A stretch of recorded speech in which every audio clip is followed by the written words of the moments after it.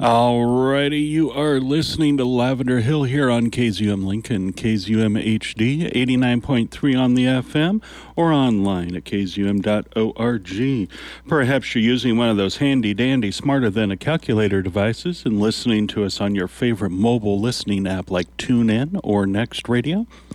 Or, of course, you could be using the KZUM archives and catching up on things, because those are available to you there at kzum.org/archives, where you can listen up to 2 weeks after original broadcast date. So, if you're over there, after you listen to us, catch up on some of your other favorites as well. Alrighty, we started out there with Indiana Queen with This Is Me Trying, off of the album This I Do Carry Unto the End. It's also on the collection or the compilation album, which I forgot the title of, so forgive me for that. I'm sure I could find it for you, but I got a lot of things to cover here. So just, remember, it was Indiana Queen, This Is Me Trying. And I'm really trying to keep up with things here today. We'll just see how it goes.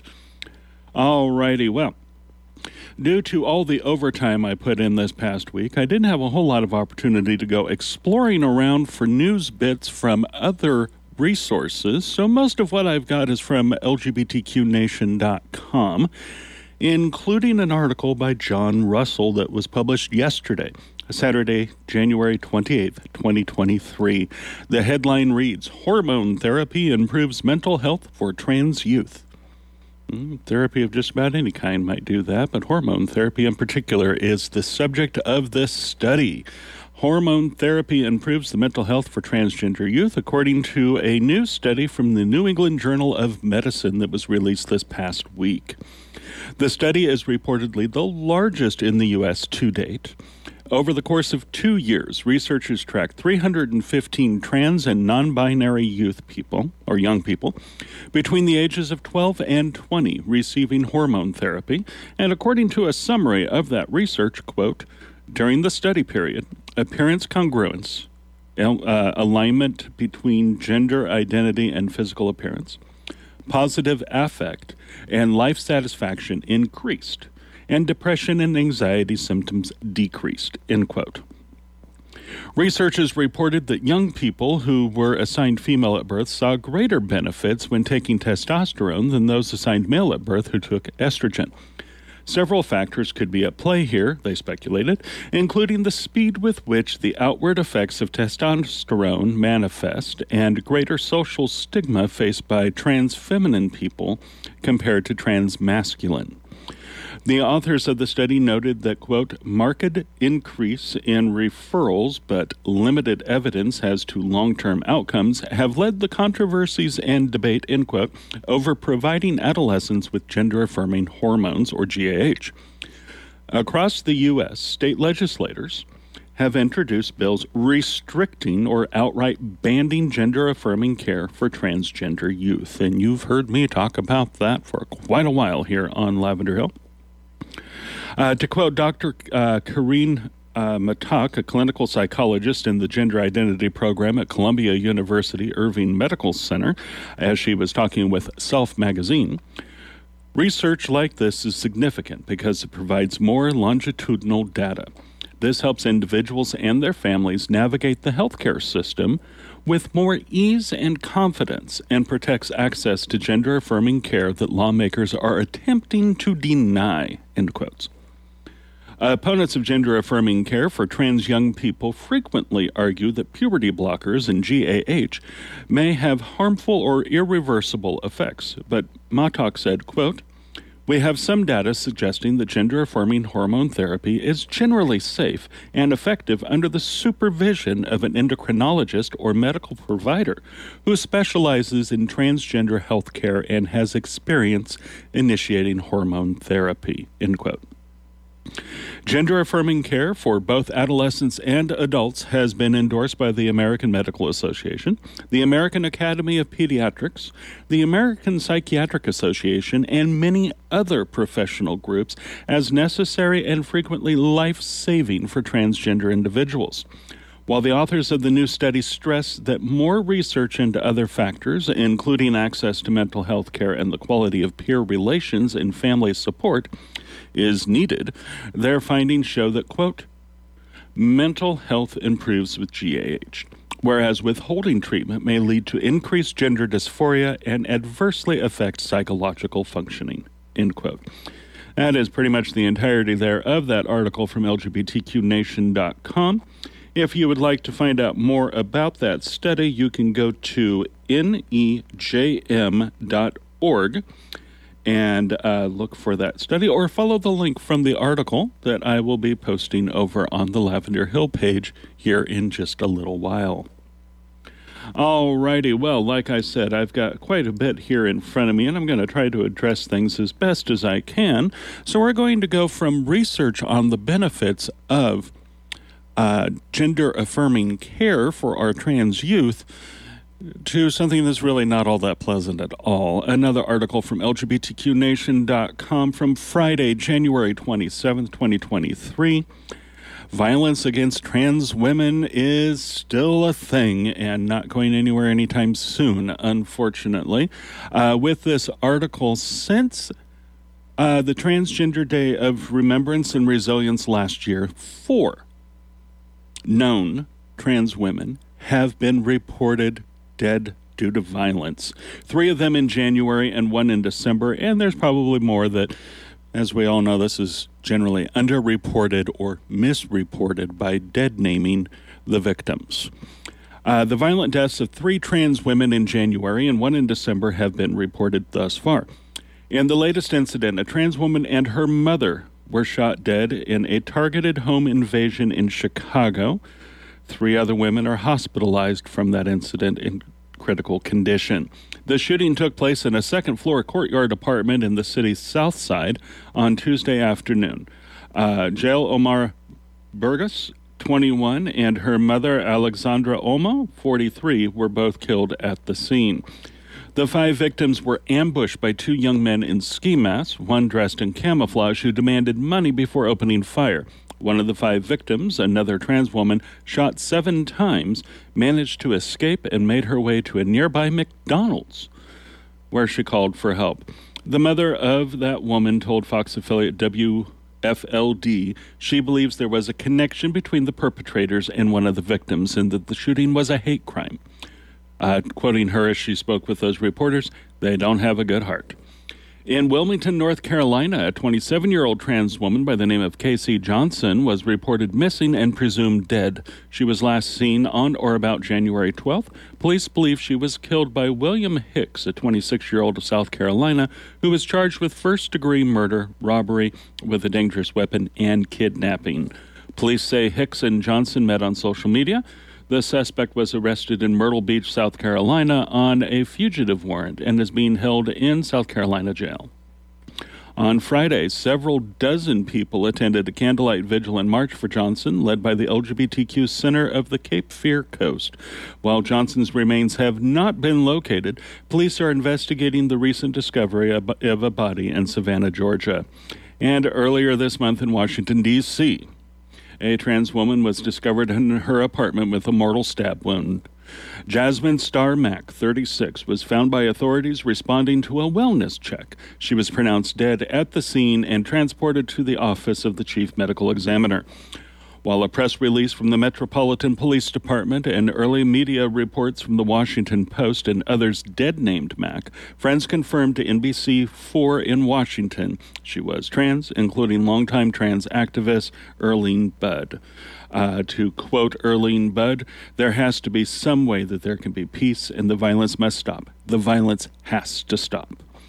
This week, the Human Rights Campaign also shared news of the death of Destiny Howard, 23, who was found shot to death in Macon, Georgia on December 9th. Her body was discovered in the parking lot of a software business. No motive for the murder has been identified by the Bibb County Sheriff's Office, which is investigating Howard's death.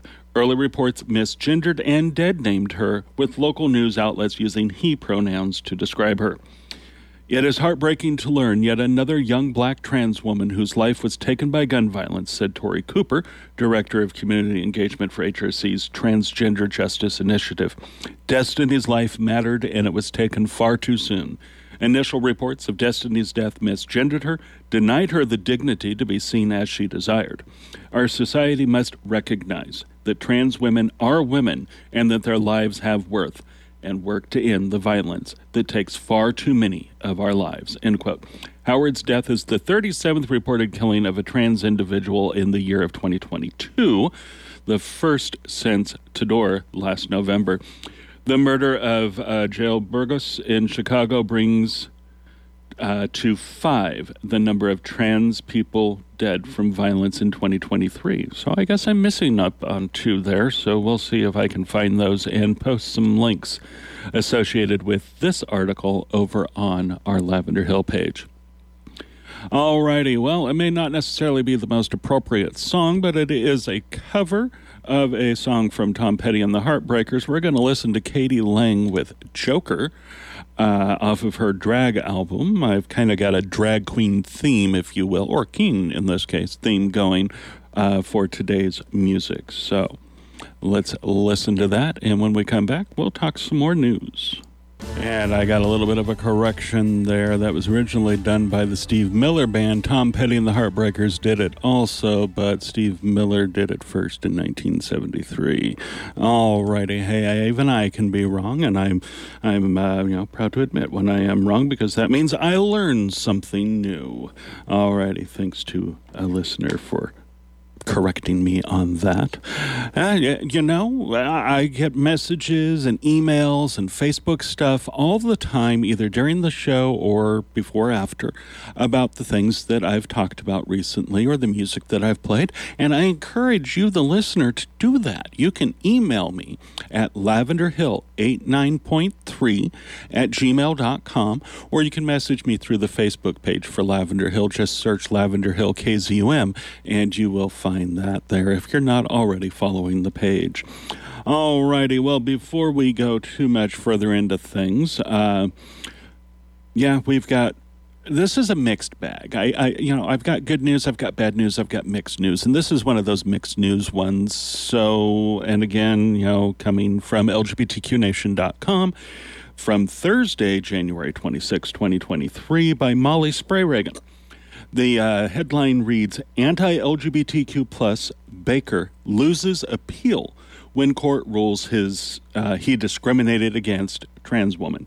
And this is about a case that might ring a bell for some people. A Christian baker who has spent years fighting for the right to discriminate against LGBTQ plus people has lost his appeal in a case about his refusal to make a cake for someone celebrating their gender transition. In 2021, a Colorado judge in Denver, yes, that's the one we're talking about here, Masterpiece Cake Shop, ruled that Jack Phillips of Masterpiece Cake Shop illegally discriminated against Autumn Scardina when he refused to make her a birthday cake because she's transgender, arguing that baking the cake violates his religious beliefs. The Colorado Court of Appeals announced its decision that the cake is not a form of speech, and that Phillips' refusal to serve someone because she's trans violated Colorado's anti-discrimination law. The court stated, quote, "We conclude that creating a pink cake with blue frosting is not inherently expressive of any message or symbolism it provides to an observer would not be attributed to the baker." To continue, and this is actually a quote from Scardina's lawyer, John McHugh, here, talking with the Associated Press.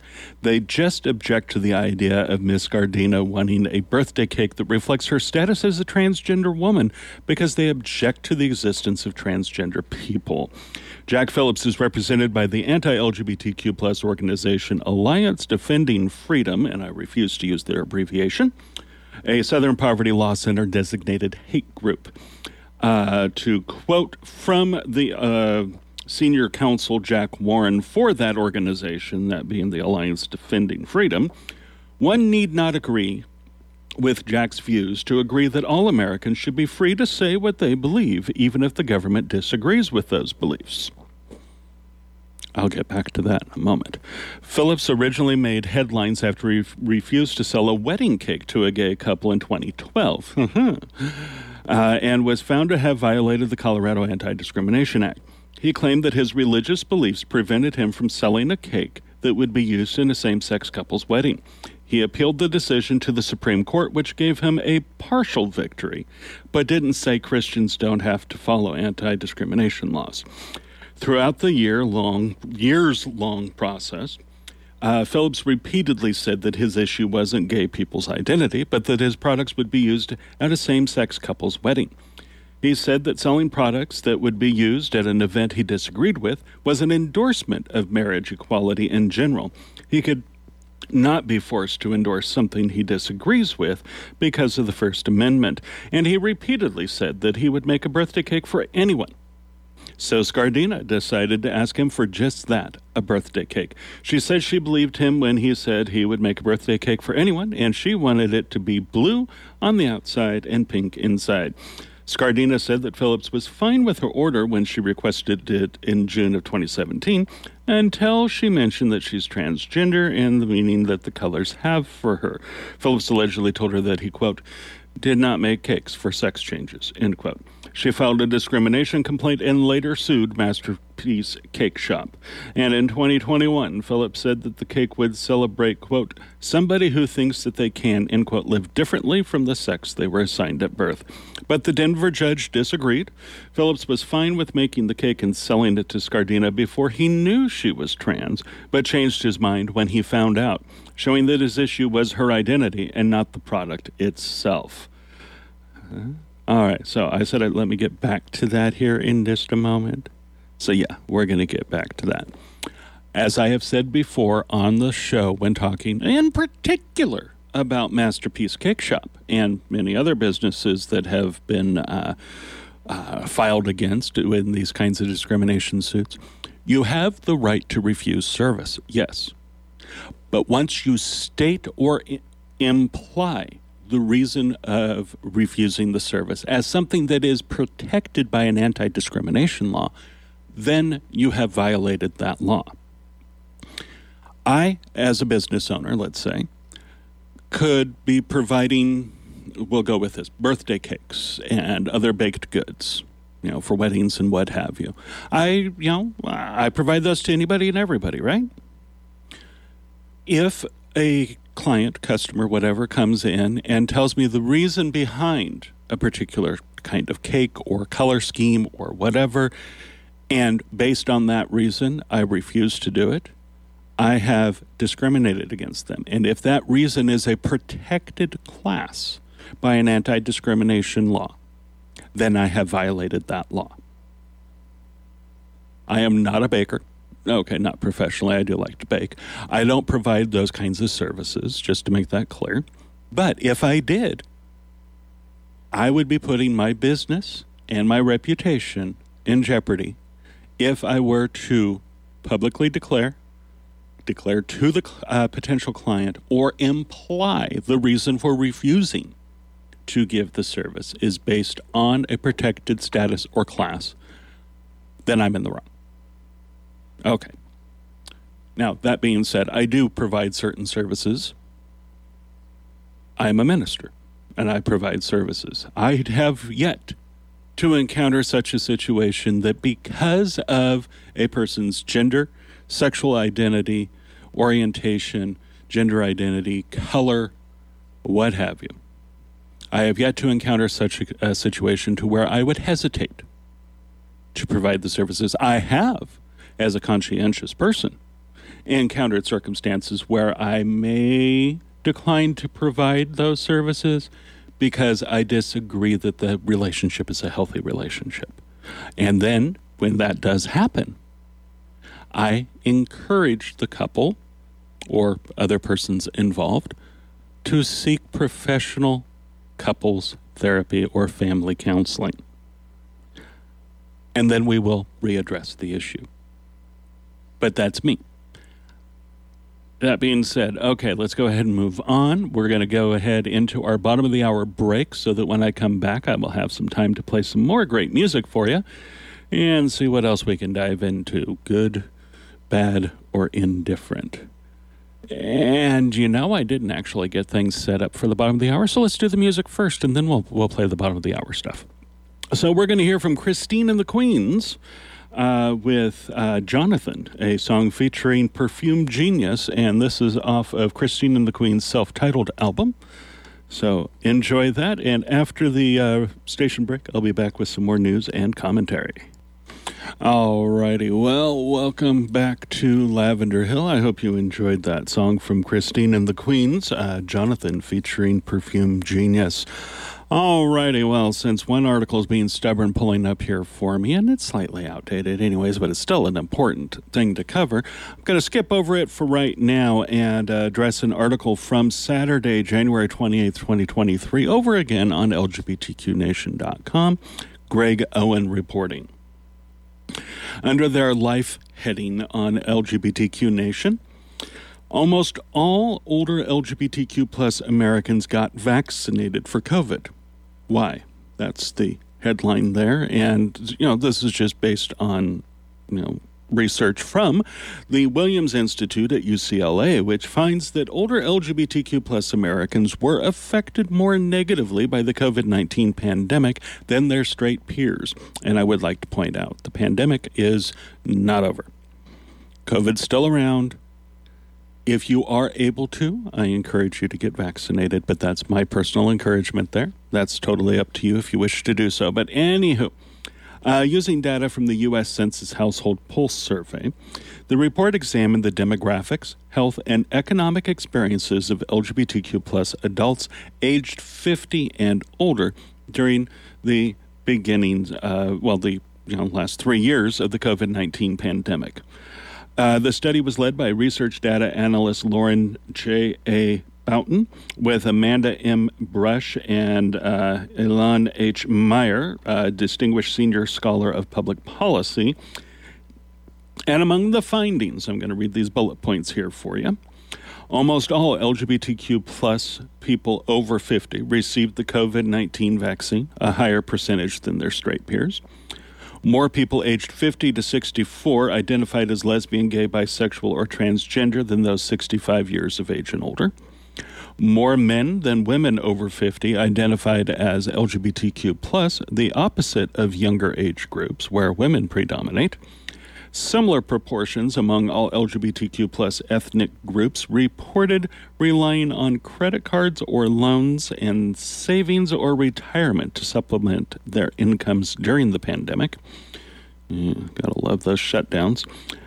More white LGBTQ+ people reported using the same income sources they used before the pandemic to meet their spending needs. Reported anxiety and depression numbers during the pandemic were higher among LGBTQ+ individuals than their straight counterparts. A little bit of an aside there, I had 2 job changes during the first 2 years of the pandemic. So, yeah, I understand some of that anxiety. In an interview with Boughton, LGBTQ Nation asked, what's your top line takeaway from the report? And I'm going to read that response and leave the rest open to you to take a look at there on LGBTQNation.com. Responding, Boughton said, LGBTQ plus older people, especially older LGBTQ plus people of color, are particularly vulnerable to financial insecurity, food insecurity, and housing instability, and health issues such as anxiety and depression symptoms. The vulnerability is compounded by the fact that they don't have the support many non-LGBTQ plus people have in their lives. For example, they are more likely to live alone, not have children or other supportive family members, and lack LGBTQ plus affirming health care and other services for older people. Some things to think about there, right? Okay, let's see if I can get this article to work that I wanted to address. Yes, it is. Sweet.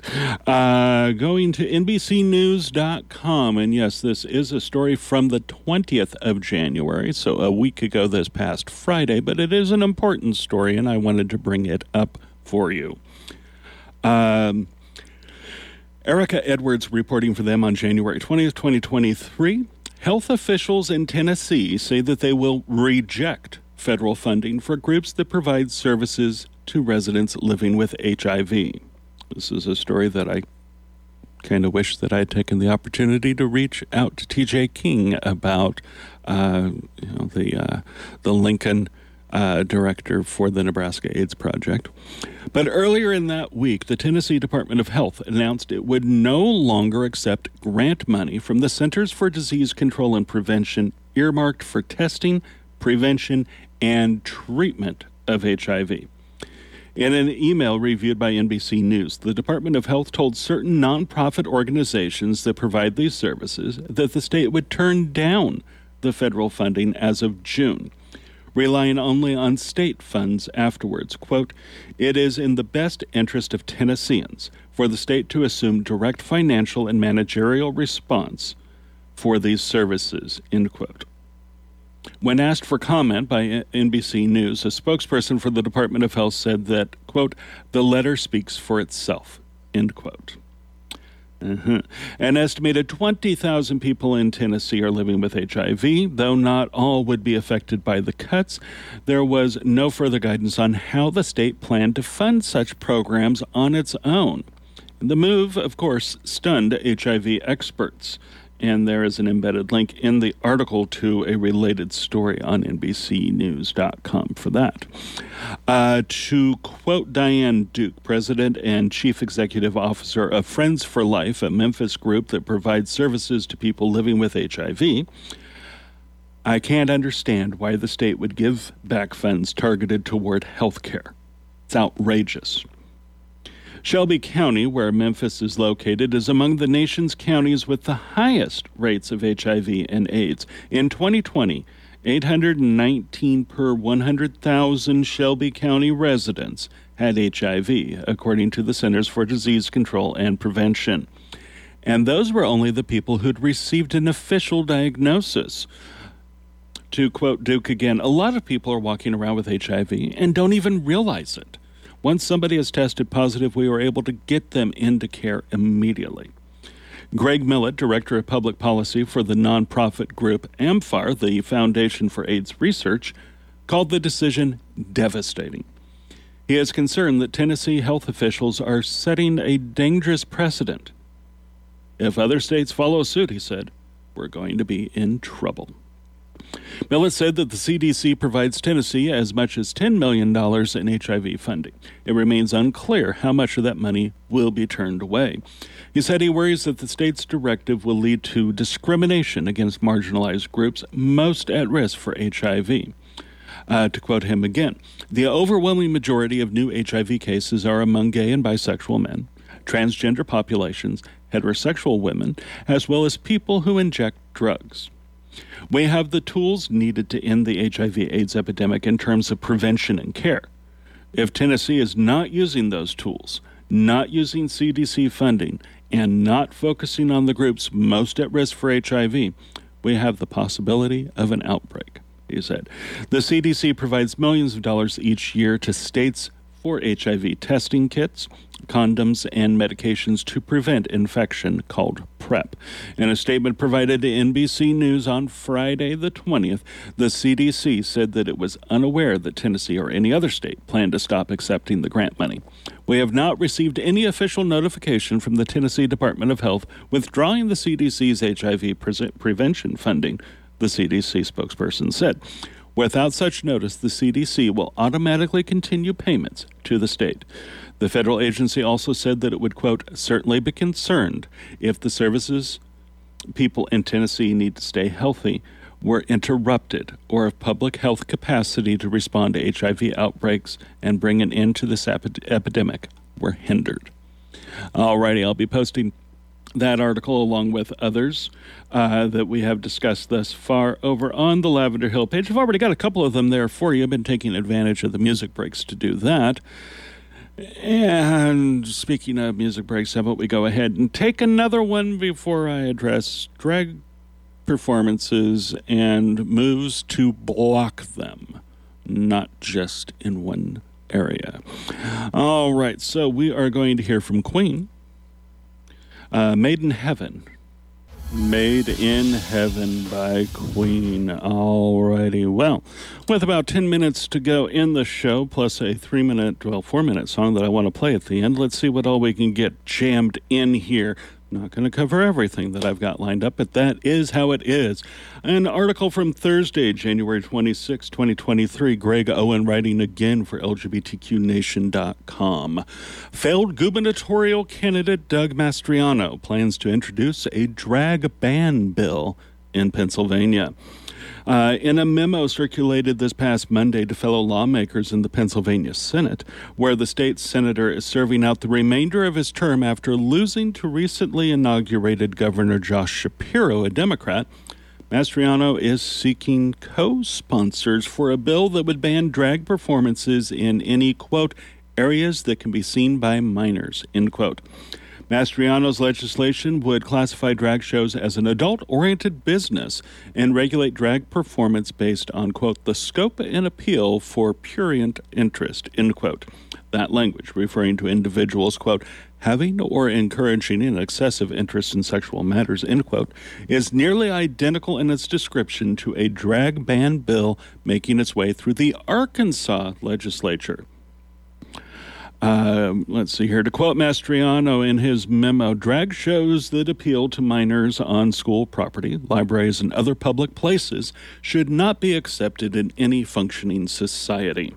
My legislation will ensure that this no longer occurs. Yeah, I'm quoting it right here. My legislation will ensure that this no longer occurs in the Commonwealth of Pennsylvania. I think maybe he needs to, brush up on his grammar. Mastriano cited, quote, an alarming uptick in drag performances that appeal to children in the state and called out an event held by the Rainbow Room, a Planned Parenthood-sponsored LGBTQ plus youth group serving teens in Bucks County.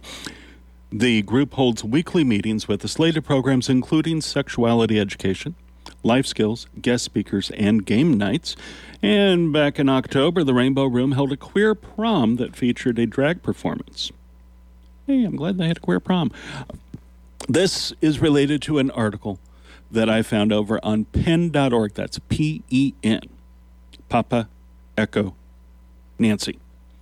Laws restricting drag shows should scare everyone who believes in free expression, according to this article, jointly written by Kate Ruan, Jonathan Friedman, Samantha LaFrance, and Julie Trebolt, published January 19th. So, yeah, a little bit out of date, but it is what it is. The article date may be a little ways away, but the importance of it is not. In the first weeks of the current legislative session, legislators in 8 states have introduced legislation aimed to restrict or censor drag shows. A total of 14 bills have been introduced across the states of Arizona, Arkansas, Missouri, Nebraska, South Carolina, Tennessee, Texas, and West Virginia, and with that memo, if it goes forward, Pennsylvania. Other bills appear to be being drafted, including for states like Montana and Idaho. The introduction of anti-drag legislation dovetails with a rise in political rhetoric about drag performances and drag queen story hours in public libraries in numerous states and in growing number of recent protests at drag events, some of which have turned violent. The focus of these anti-drag bills varies from state to state, but share some common provisions, and I'm going to try to go over a couple of those real quick here before we wrap up. Most define a drag performer as someone performing while using dress, makeup, and mannerisms associated with a gender other than the one assigned to them at birth. 9 include lip syncing within their definitions, and most specify that the person must be performing for an audience. Okay. 10 of these bills seek to expand the definition of adult or sexually oriented businesses to include any establishment that hosts drag performances, which would make it illegal for such businesses to be located within a certain distance of public schools or residential areas. 6 of these bills also explicitly ban minors from viewing or participating in drag performances, including attending a drag queen story hour. 4 bills explicitly ban drag performance at schools or public libraries. A drafted Montana bill would introduce a $5,000 fine to any school, library, or employee of a school or library who is found to be in violation of the law. And in Arizona, it would be illegal to hold a drag performance within a quarter mile of a school or public playground. Yeah. All right, that's an article over on pen.org. I'm going to post the link to it so you can read for yourself what it entails, because it is kind of a lengthy article with lots of embedded links to more information. As you well know, I really appreciate those embedded links in articles because it gives me, as well as you, the listener, if you have access, the opportunity to explore and find out more for yourself. Well, as I'm getting ready to hand things over to Deb Anderson with the Women's Show, she's going to be joined by Twyla Twang for the first hour of the show, playing some of her favorites of new music. Not new music? No? What are you doing? What are you doing? I'll surprise y'all. I guess she's going to surprise us. She's surprising Deb. She's surprising me. She's surprising you. Let's see what it is. I wonder if she's going to have any of that new Dolly Parton that's coming around. Nope, none of that. Okay. Just kind of figured. Anywho, so Tom Einek's going to be joining Deb for the second half of the show, playing some of his favorites of jazz and instrumentalist artists, women artists in particular out there.